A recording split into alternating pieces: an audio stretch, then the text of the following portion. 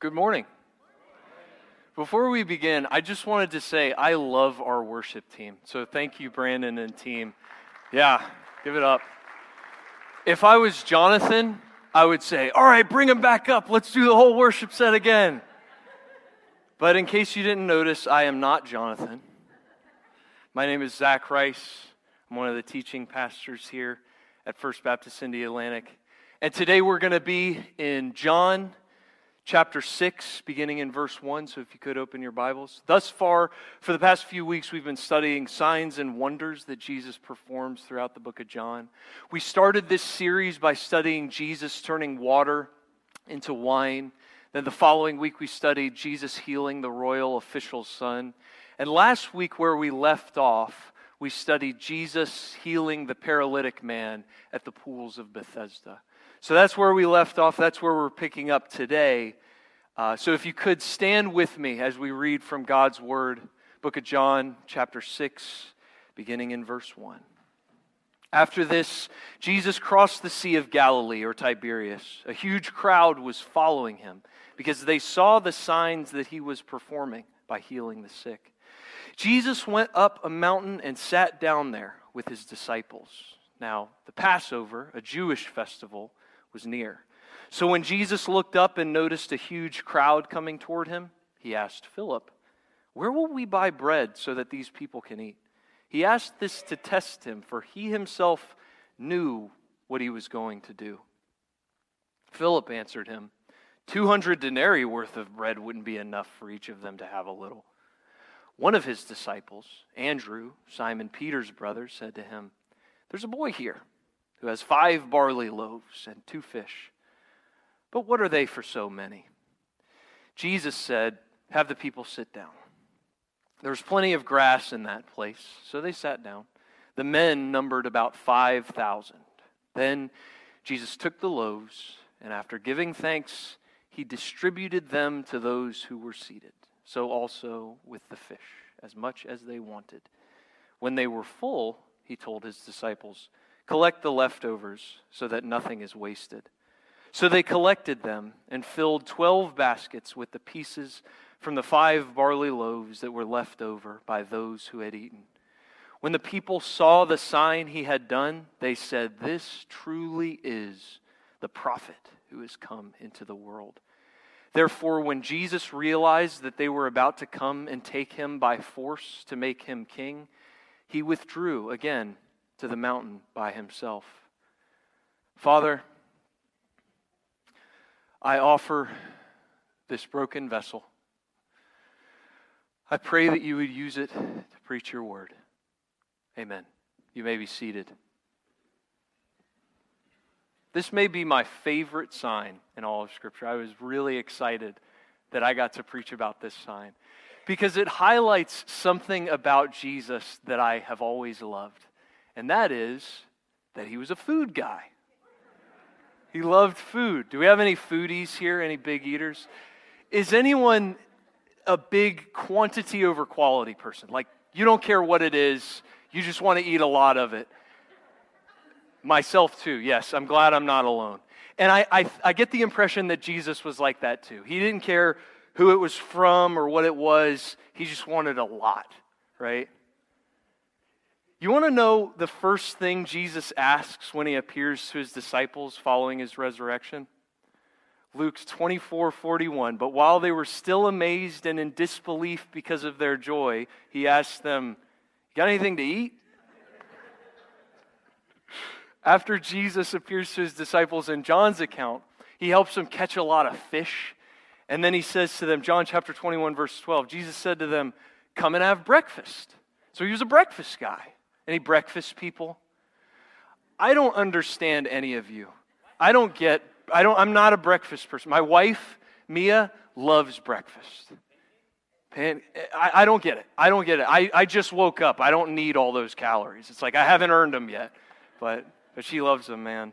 Eggs Benedict, strawberry preserves, Capricorn, macchiato, whatever you guys get. I don't get it, but apparently Jesus was one of you, so congrats. You got that going for you. Jesus is also the only guy that I know of that loved eating so much that it ticked a lot of people off. It's true. Luke 7:34, the Son of Man has come eating and drinking, and you say, behold, a gluttonous man and a drunkard. I mean, the guy loved eating so much that what do we do in remembrance of him? We eat. Do this in remembrance of me. Luke 22:19. But when I read this passage, I love the fact that Jesus' love of food is highlighted. But a lot of questions also come to mind. Something doesn't add up here, right? One basket equals 5,000. That's my first question. But I wonder specifically if you were looking into the basket as Jesus is distributing the food, what would we have seen? Were there new whole loaves of bread appearing in the basket? Or were the existing loaves growing as he was tearing off pieces and distributing them? Also, there's 5,000 people there. This sanctuary, when we pack the house, it's like 500. So 10 of our sanctuaries and one guy distributing the food. Did he distribute it all himself, or did he have helpers? How did that work? If he had distributed food to one person every 5 seconds, it would have taken him roughly 7 hours. So was he doing it? Was he walking around all day distributing food? And these are the little tidbits that we get to fill in with our imagination. And that's one of the things I love about Scripture. It's a new story every time you open it up. You never read the same passage twice, because new things appear to you, right? But there's one question that comes to mind when I read this passage that stands out. And it's a question that all of us ask ourselves as followers of Christ in one form or fashion at some point in time. And that is the question of, if Jesus could have fed 5,000 people with one basket of bread, why did he stop there? Why not 500,000? Or 5 million? Or 5 billion? If Jesus could feed 5,000 with one basket full of bread, 5 loaves of bread and 2 fish, why does world hunger still exist today? If you're taking notes, I want you to write down a word. The word is theodicy. Theodicy.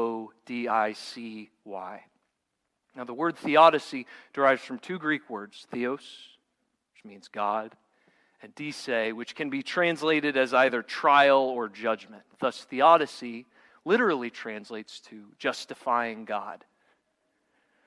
And the question of theodicy can be summarized as this: if God is all-powerful and wholly good, why does evil exist? It's a good question, right? This is also known as the problem of pain. If God is good and he is in control, why is there suffering in the world today? Why doesn't God do something about it? And ultimately, this is a question that we all ask ourselves at one point in our lives. God, if you are good, why is there pain? And even more so, more importantly, why am I in pain? Why, God? Why? You ever ask yourself that? I know I have. I'm not going to lie to you. That may be the most difficult question that you will ever have to face. That is the abyss, is it not? People have been asking that question since Job sat in dust and ashes when his family was taken from him and he was struck ill, right? And all these signs and wonders that we've been studying shine a spotlight on it. When we read about Jesus feeding the 5,000 and healing sick people, at the back of our minds, inevitably, is the thought, why doesn't he do that for me? Why doesn't he heal me and my loved ones? Why doesn't he feed me? I mean, clearly he could. Scripture tells us that he could. So why doesn't he? I wish I could stand up here and tell you the answers. Lay out specifically how, in God's plan, your suffering ultimately results in good. I wish I could. But if the story of Job tells us anything, it's that isn't for me to know. But here's what I can tell you. I want to present to you 3 ways in which the feeding of the 5,000 teaches us about this question of theodicy. Here's what I can tell you. Number 1, Jesus is in control. He's not panicking. He's not worried. And Scripture is crystal clear on this point. Don't worry. Do we have anyone, you don't have to raise your hands, do we have anyone who struggles with anxiety, right? You get anxious. I know I have, And if you are someone who struggles with anxiety, you're definitely not alone. The National Institute of Mental Health reports that 1 in 3 adults in the United States experience an anxiety disorder during their lives. In fact, one of Jesus' disciples was a worrier. Who? Philip. We just read about him in this story, right? Our setting for this story, if you'll recall, is Jesus is starting to amass a following. He's performing these signs and wonders, and he's trying to keep them on the down low, but because the hour has not yet come, remember, but word's starting to get out. And so people are starting to follow him. He's amassing a following of thousands. He goes up on a mountainside, thousands of people flock to him to see him. And the first thing I notice about this story is his interaction with Philip. In verse 4, we read, "Now the Passover, a Jewish festival, was near. So when Jesus looked up and noticed a huge crowd coming toward him, he asked Philip, 'Where will we buy bread so that these people can eat?' He asked this to test him, for he himself knew what he was going to do. Philip answered him, 200 denarii worth of bread wouldn't be enough for each of them to have a little." Does this interaction strike you as humorous at all? Part of me wonders if Jesus is playing a prank on Philip. He knows he's the warrior of the group, so he runs up to him and goes, "Phil, what are we going to do?" Phil's like, "Was I supposed to bring bread? I'm so I don't know what we're going to do. How are we going to feed him?" But maybe I'm speaking from my own experience. But I, of course, would never, in a million years, use someone's anxiety to my own amusement. Never. Maybe except for my mom. And a few others. But notice what it says in verse 6. He asked this to test him, for he himself knew what he was going to do. Jesus had no doubt as to how he was going to procure provisions for these 5,000 people that were following him. He wasn't worried. But Philip didn't know, and Jesus knew Philip's heart. No matter what circumstances you face, I want you to know that Jesus is in control. He is not panicking. He is not worried. In the Sermon on the Mount, possibly Jesus' most famous sermon in all of Scripture, captured in Matthew chapters 5 through 7, Jesus talks at length about worry. And it's something that's provided me much comfort in times when I have found myself anxious and worried. I go back to this particular passage of Scripture found in Matthew chapter 6, verses 25 through 34. And so I wanted to read it for you today because Scripture is crystal clear on what to do with worry. Jesus says, "Therefore I tell you, don't worry about your life, what you will eat or what you will drink, or about your body, what you will wear. Isn't life more than food and the body more than clothing?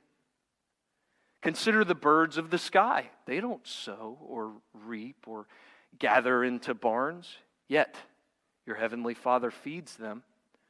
Aren't you worth more than they? Can any of you add 1 moment to his lifespan by worrying? And why do you worry about clothes? Observe how the wild flowers of the field grow. They don't labor or spin thread. Yet I tell you that not even Solomon in all of his splendor was adorned like one of these. If that's how God clothes the grass of the field, which is here today and thrown into the furnace tomorrow, won't he do much more for you, you of little faith? So don't worry, saying, what will we eat? Or what will we drink? Or what will we wear? For the Gentiles eagerly seek all these things, and your heavenly Father knows that you need them. But seek first the kingdom of God and his righteousness, and all these things will be provided for you. Therefore, don't worry. Don't worry about tomorrow, because tomorrow will worry about itself.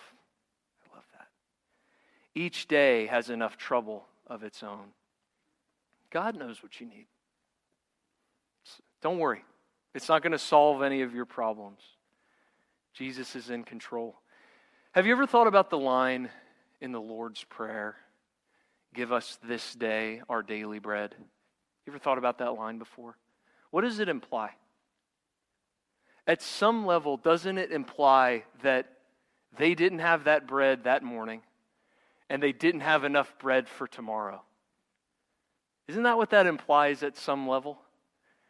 That Jesus was praying to his Father in heaven for the bread right in front of him, and only the bread right in front of him. Don't worry. Bread is not the point. Because luckily for us, number two, what Jesus offers us is more significant than bread. All of the signs and wonders in some capacity serve the purpose of highlighting the fact that the miracle isn't the point. Feeding the 5,000 isn't the main event. I don't know if you noticed, but there's like 20 chapters left in John after this. It's not the main event. It's not even the opening act. It's a sideshow that's used to pave the way to the glorious end of the story. Every sign shows us this. You want to know what Jesus has to say about bread? In Matthew chapter 4, he talks a lot about bread. In Matthew chapter 4, verse 4, Jesus says, "Man cannot live on bread alone." You want to know what Jesus has to say about water to the Samaritan woman at the well? Have you heard this? John chapter 4, "I can give you living water." Bread is not the point. Get this through your thick skull. Bread is not the point. Your God is not your stomach. Your mortal shell is not the reason for your being. All of Jesus' signs and wonders point to this. But there's one example in particular that I believe is the quintessential example of this. And that is when Jesus heals a sick man who's carried in on a stretcher, who's lowered through the roof. Have you guys heard this story? If you're not familiar with it, during Jesus' preaching and teaching, he ends up in a house surrounded by people. There's a huge crowd. So much so that there's a sick man on a stretcher who wants to come and see Jesus, but he can't because he's surrounded by people. The Gospel of Luke in chapter 5, starting in verse 19, captures this. But they could not find a way to take him in because of so many people. They made a hole in the roof over where Jesus stood. Then they let the bed with the sick man on it down before Jesus. When Jesus saw their faith, he said to the man, "Friend, your sins are forgiven." If I'm the homeowner, I'm like, come on, guys, really? But when I read this story, what stands out to me, I envision Jesus seeing this poor sick man on a stretcher, making eye contact with him, and seeing into his soul, right? Seeing that his pain was not merely physical, but primarily spiritual, despite appearances. Maybe this man had been sick a long time. Maybe he believed that something in his past was causing this sickness, that God was punishing him in some way. And then Jesus looks into his eyes, into his very soul, and says, "Friend, your sins are forgiven." And in that moment, he's free. He's lifted. He feels something change. He can't describe it, but it's like a weight has been lifted off his shoulders. And he knows that he's looking into the face of the Son of the one true God, Jesus Christ. But for the people who were standing in the room around him, what do you think they were thinking? They were like, is that it? I mean, you think that's what he came for? They were like looking in the appendix of the story. They were like, there's something else, right? He didn't come for that. And besides, who is this guy who says he can forgive sins? What is he, the Son of God? Spoiler alert. So that's what they're thinking. The Gospel of Luke continues, "The teachers of the law and the proud religious law keepers thought to themselves, 'Who is this man who speaks as if he is God? Who can forgive sins but God only?' Jesus knew what they were thinking. He said to them, 'Why do you think this way in your hearts? Which is easier to say? Your sins are forgiven, or get up and walk? So that you may know the Son of Man has the right and the power on earth to forgive sins, he said to the man who could not move his body, I say to you, get up and walk. Take your bed and go to your home. At once the sick man got up in front of them. He took his bed and went to his home, thanking God. What's easier, the forgiveness of sins or get up and walk? The implication is clear there. Bread is not the point. Jesus didn't come to give you bread. He came to give you something so much greater. God's grace cannot be bought with any amount of power or money or fame. Your salvation can be bought by one thing and one thing only. Nothing but the blood of Jesus Christ, Son of the one true God. So after Jesus leaves the crowd, after they've been fed, they're all fat and sassy, he leaves the crowd. But some of the people want more. They're looking for, it's like their favorite band left town and the groupies are following along. So they follow him across the Sea of Galilee and they're looking for signs and wonders. You know what Jesus says to them? He said, you want bread? John 6:35. I am the bread of life. Whoever comes to me shall not hunger, and whoever believes in me shall never thirst. Bread is not the point, at least not the kind of bread that you're thinking. But it's easy for me to stand up here and say that Jesus is more significant than bread, right? I mean, I've never wanted for a meal in my life. I'm not bound to a stretcher. It's easy. You know how many people died of starvation last year? 9 million. In 2022, 9 million people died because they didn't have enough to eat. Meanwhile, I'm going to leave church today and go home and eat like a medieval king. It's not fair. It's wrong. Why are people starving all over the world when our supposed Savior fed 5,000 people with one basket? But I want to bring something to your attention. Bear with me. If everyone in the world embraced the teachings of Christ, what would happen to world hunger? It would disappear. I really do believe this. No significant advancements in technology, no major geopolitical restructurings, no rabbits pulled out of a hat, nothing. Just Jesus. I really do believe that.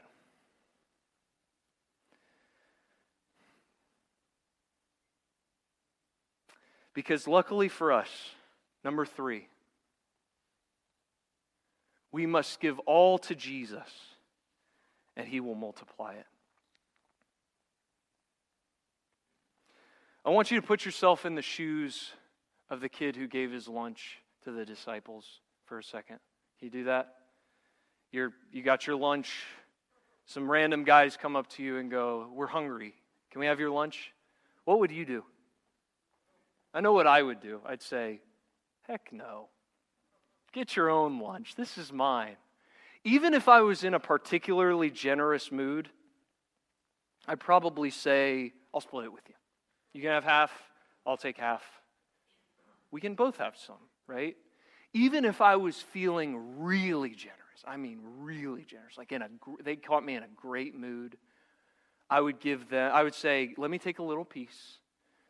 I'll go hungry. I don't have to have it all. I just want a little bit, and then you can have the rest. What does a kid do? He gives it all.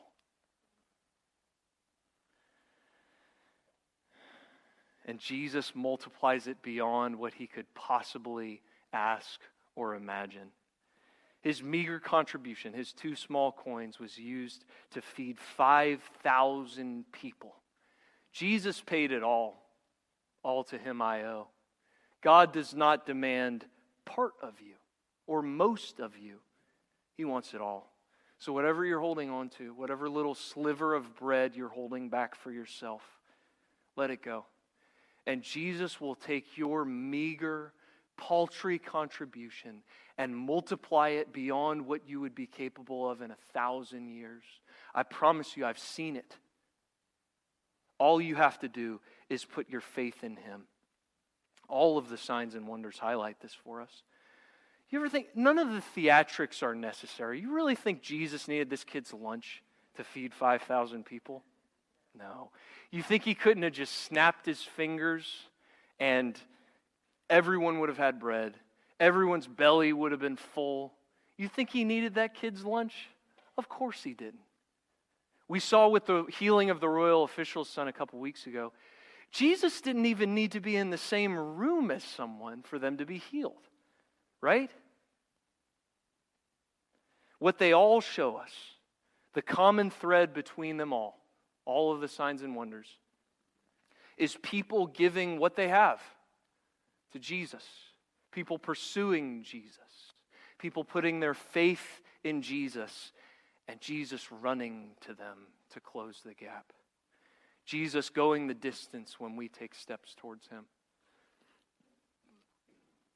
The question of theodicy is one of the most powerful tools in the utility belt of the enemy. God, if you're there and you're good, why am I in pain? Why am I suffering? Why are my finances in shambles? Why is my marriage falling apart? Why am I struggling with addiction, depression, you name it? How could you stand by and watch my health fail? How could you stand by and watch my child die? You don't care. You say you care, you say you love me, you don't, or you would do something about it. We've been there. I've been there. If you haven't been there, I'm happy for you. I really, truly am. I hope you never will be. But the odds are that you will. Some of you might be there right now. If you're there right now, I want to say I'm sorry. For what it's worth, I'm sorry. I'm sorry that you're at the end of your rope. I'm sorry that you have no idea how you're going to rebuild from here. I'm sorry that you have no idea where you're going to go. I'm sorry. I want to tell you something. And if you didn't listen to anything else I said, I want you to remember this. Your Father in heaven loves you. Your Father in heaven loves you more than you could possibly fathom. And the pain that you're in right now, it shatters Him to His core. It tears Him to the fiber of His being. You don't worship a God who is indifferent to your suffering. Philippians 2:7-8. He emptied Himself by assuming the form of a servant, taking on the likeness of humanity.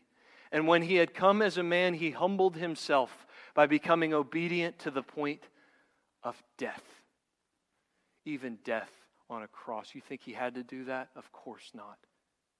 I want you to remember just one more thing. Even if you forget everything else, I want you to remember this. He is there for you. Always. He will never forsake you. He will never abandon you. You may feel alone, but He's here. He's here right now. He's here for you. He is there in your darkest moments. He loved you so much that while you still pushed Him away, while you were still yet a sinner, He put Himself through the worst pain imaginable, sending His Son whom He loved, in whom He was well pleased, to die in the most excruciating way possible. You want to know why? To show you that He loved you. To provide a pathway so that He could be reconciled to you. I want you to know something else. Just bear with me for one more second. As dark as it seems right now, there is hope. There is hope. It is in the darkest of places that His light may shine the brightest. On that day when Jesus fed the 5,000, they tried by force to make Him king. Did you catch that? but the hour had not yet come. But a day is coming when history reaches its conclusion and time is at an end. When the beast of the sea and the beast of the earth have reared their ugly heads. And on that day, you will look and you will see, you will behold the Lamb. The Lamb of God who takes away the sin of the world. The Lamb of God who loved you to death and back to life again. And on that day, all wrongs will be righted. On that day, heaven shall meet earth, and on that day, suffering shall cease. For now, we see only a reflection, as in a mirror, but then face to face. Now, I know in part, but then I will know fully, as I am fully known. Now these three remain: faith, hope, and love. But the greatest of these is love. Father, I want to thank you. I am so grateful to know you. I am so grateful that you have called my name. I am so grateful for the grace that is afforded me by the blood of your Son. God, I can't imagine the pain that he went through, the pain that you went through, so that I could know you, so that I could be reconciled to you. But I'm thankful. I'm grateful. God, I pray for the people in this place. I pray for the people that have gone through it, that are going through it right now, and that will go through it in the future. The point at which they're broken, they're hurting, they're suffering. God, I pray that you would be with them. I pray that your presence would be felt in a tangible way. I pray that your presence would be known to them, that they would turn to you, that they would call upon your name, and that you would give them grace, peace, mercy, salvation. God, thank you for all that you've done for us. I pray it in Jesus' holy name. Amen.